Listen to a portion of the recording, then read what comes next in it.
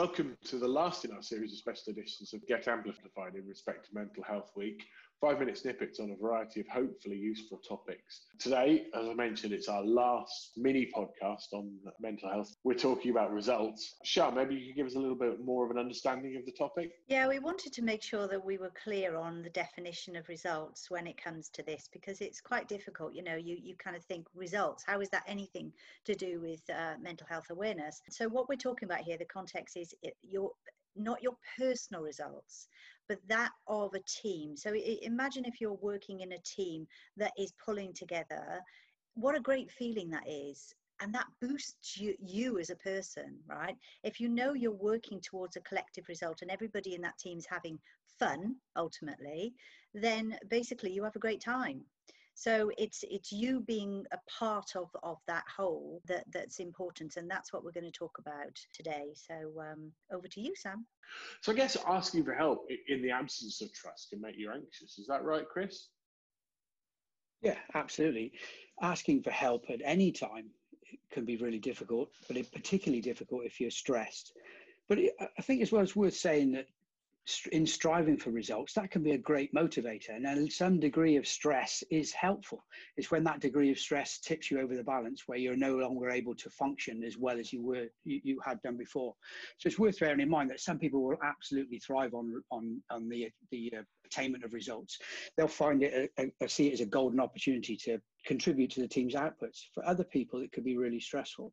And actually asking for help can be something that's really difficult for people to do. Imagine if you work in a team where knowing that if you reach out to somebody, you could be judged for doing so, you could be discriminated against, or you could be stigmatized. You're not going to do it. That's just going to increase your stress levels. That's going to increase your anxiety, but also it's going to reduce the level of result that the team is able to achieve.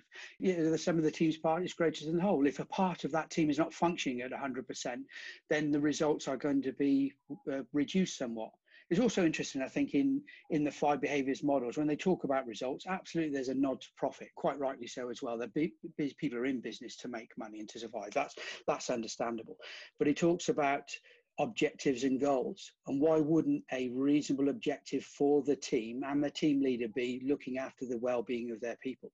So absolutely to strive to make a profit or to achieve whatever it is you want to do in terms of manufacturing or productivity, but also have an objective of looking after your people and your team's well-being, what a goal that would be. And if people know their well-being is paramount and is important to everybody, then that allows people also to hold one another accountable, because they know if someone's not functioning as well as they could be and not striving towards the result, there may be a reason why that is. And if you can talk to somebody in a positive way. It feels to me like if you look after your people, their physical and their mental health, and make sure that they are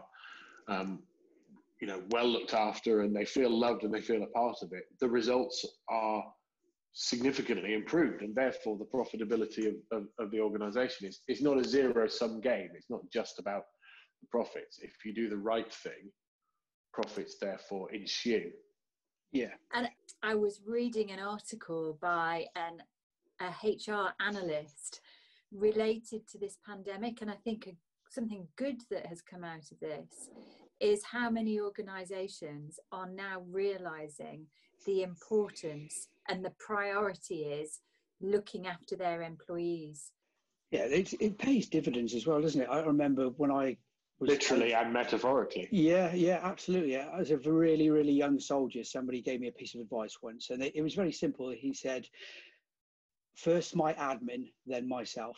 And what he meant by admin, he meant your team. Look after your team. In that context, he was talking about a section of men. And apologies, there were no ladies in the army when I first joined, but it was a section of men.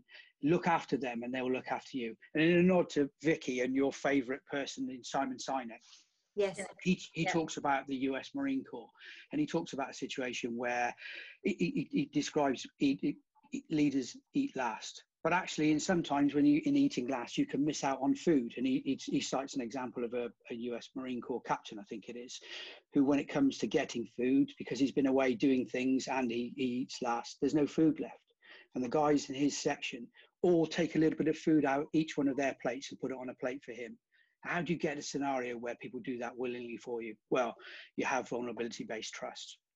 You hold one another to account. You're able to have those constructive conflicts over ideologies. You're able to commit to the team.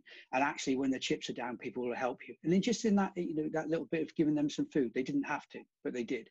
And so there's an element of trust there. And then what happens then is the team is able to function as a whole and function effectively because they can achieve the results because he's been fed and his intellectual and physical capabilities are back to where they need to be. Fantastic. Vicky, do you want to give us some examples of your experience at the Amplified Group, maybe? We've worked with organisations where the results look good, the numbers look good, but actually if you dig deeper, the numbers aren't sustainable because everybody is feeling stressed and under immense amounts of pressure to keep up those numbers because they don't have those solid foundations of trust to start with. So you have to have all of the different elements, as Chris talked about earlier, to really ensure that those results are sustainable and you are looking after everybody in the organisation to achieve that. And actually, it's funny that Chris said earlier about Simon Sinek, because one of his favourite quotes is, working hard for something we don't care about is called stress. Working hard for something we love is called passion. So going back to that, why are we doing what we're doing? Why is this so important? Makes a huge difference to supporting our mental health. Yeah, if you don't know what you're aiming for. Or why you're doing it. Why are you doing it? There's passion behind it. Yeah. There's a what before the why. Yeah, exactly. And Chris, what you were just speaking about, we had the example of the podcast that we recorded with Francisco, the former CEO, where he gave the example of some of the consultants coming back saying, the situation that we're in at the minute, can we give some money back so that we all make sure that we're looking after everybody? And that's exactly analogous to the team feeding their commander in Chris's example. You only do that if you really feel that that person's got your back. Yeah. So, Sian, have you got any tips for us on this one? You seem to have come up trumps on every previous mini episode, so I'm hoping for a great... There is a PDF out there that we are going to put out as a link, which is weekly wellbeing.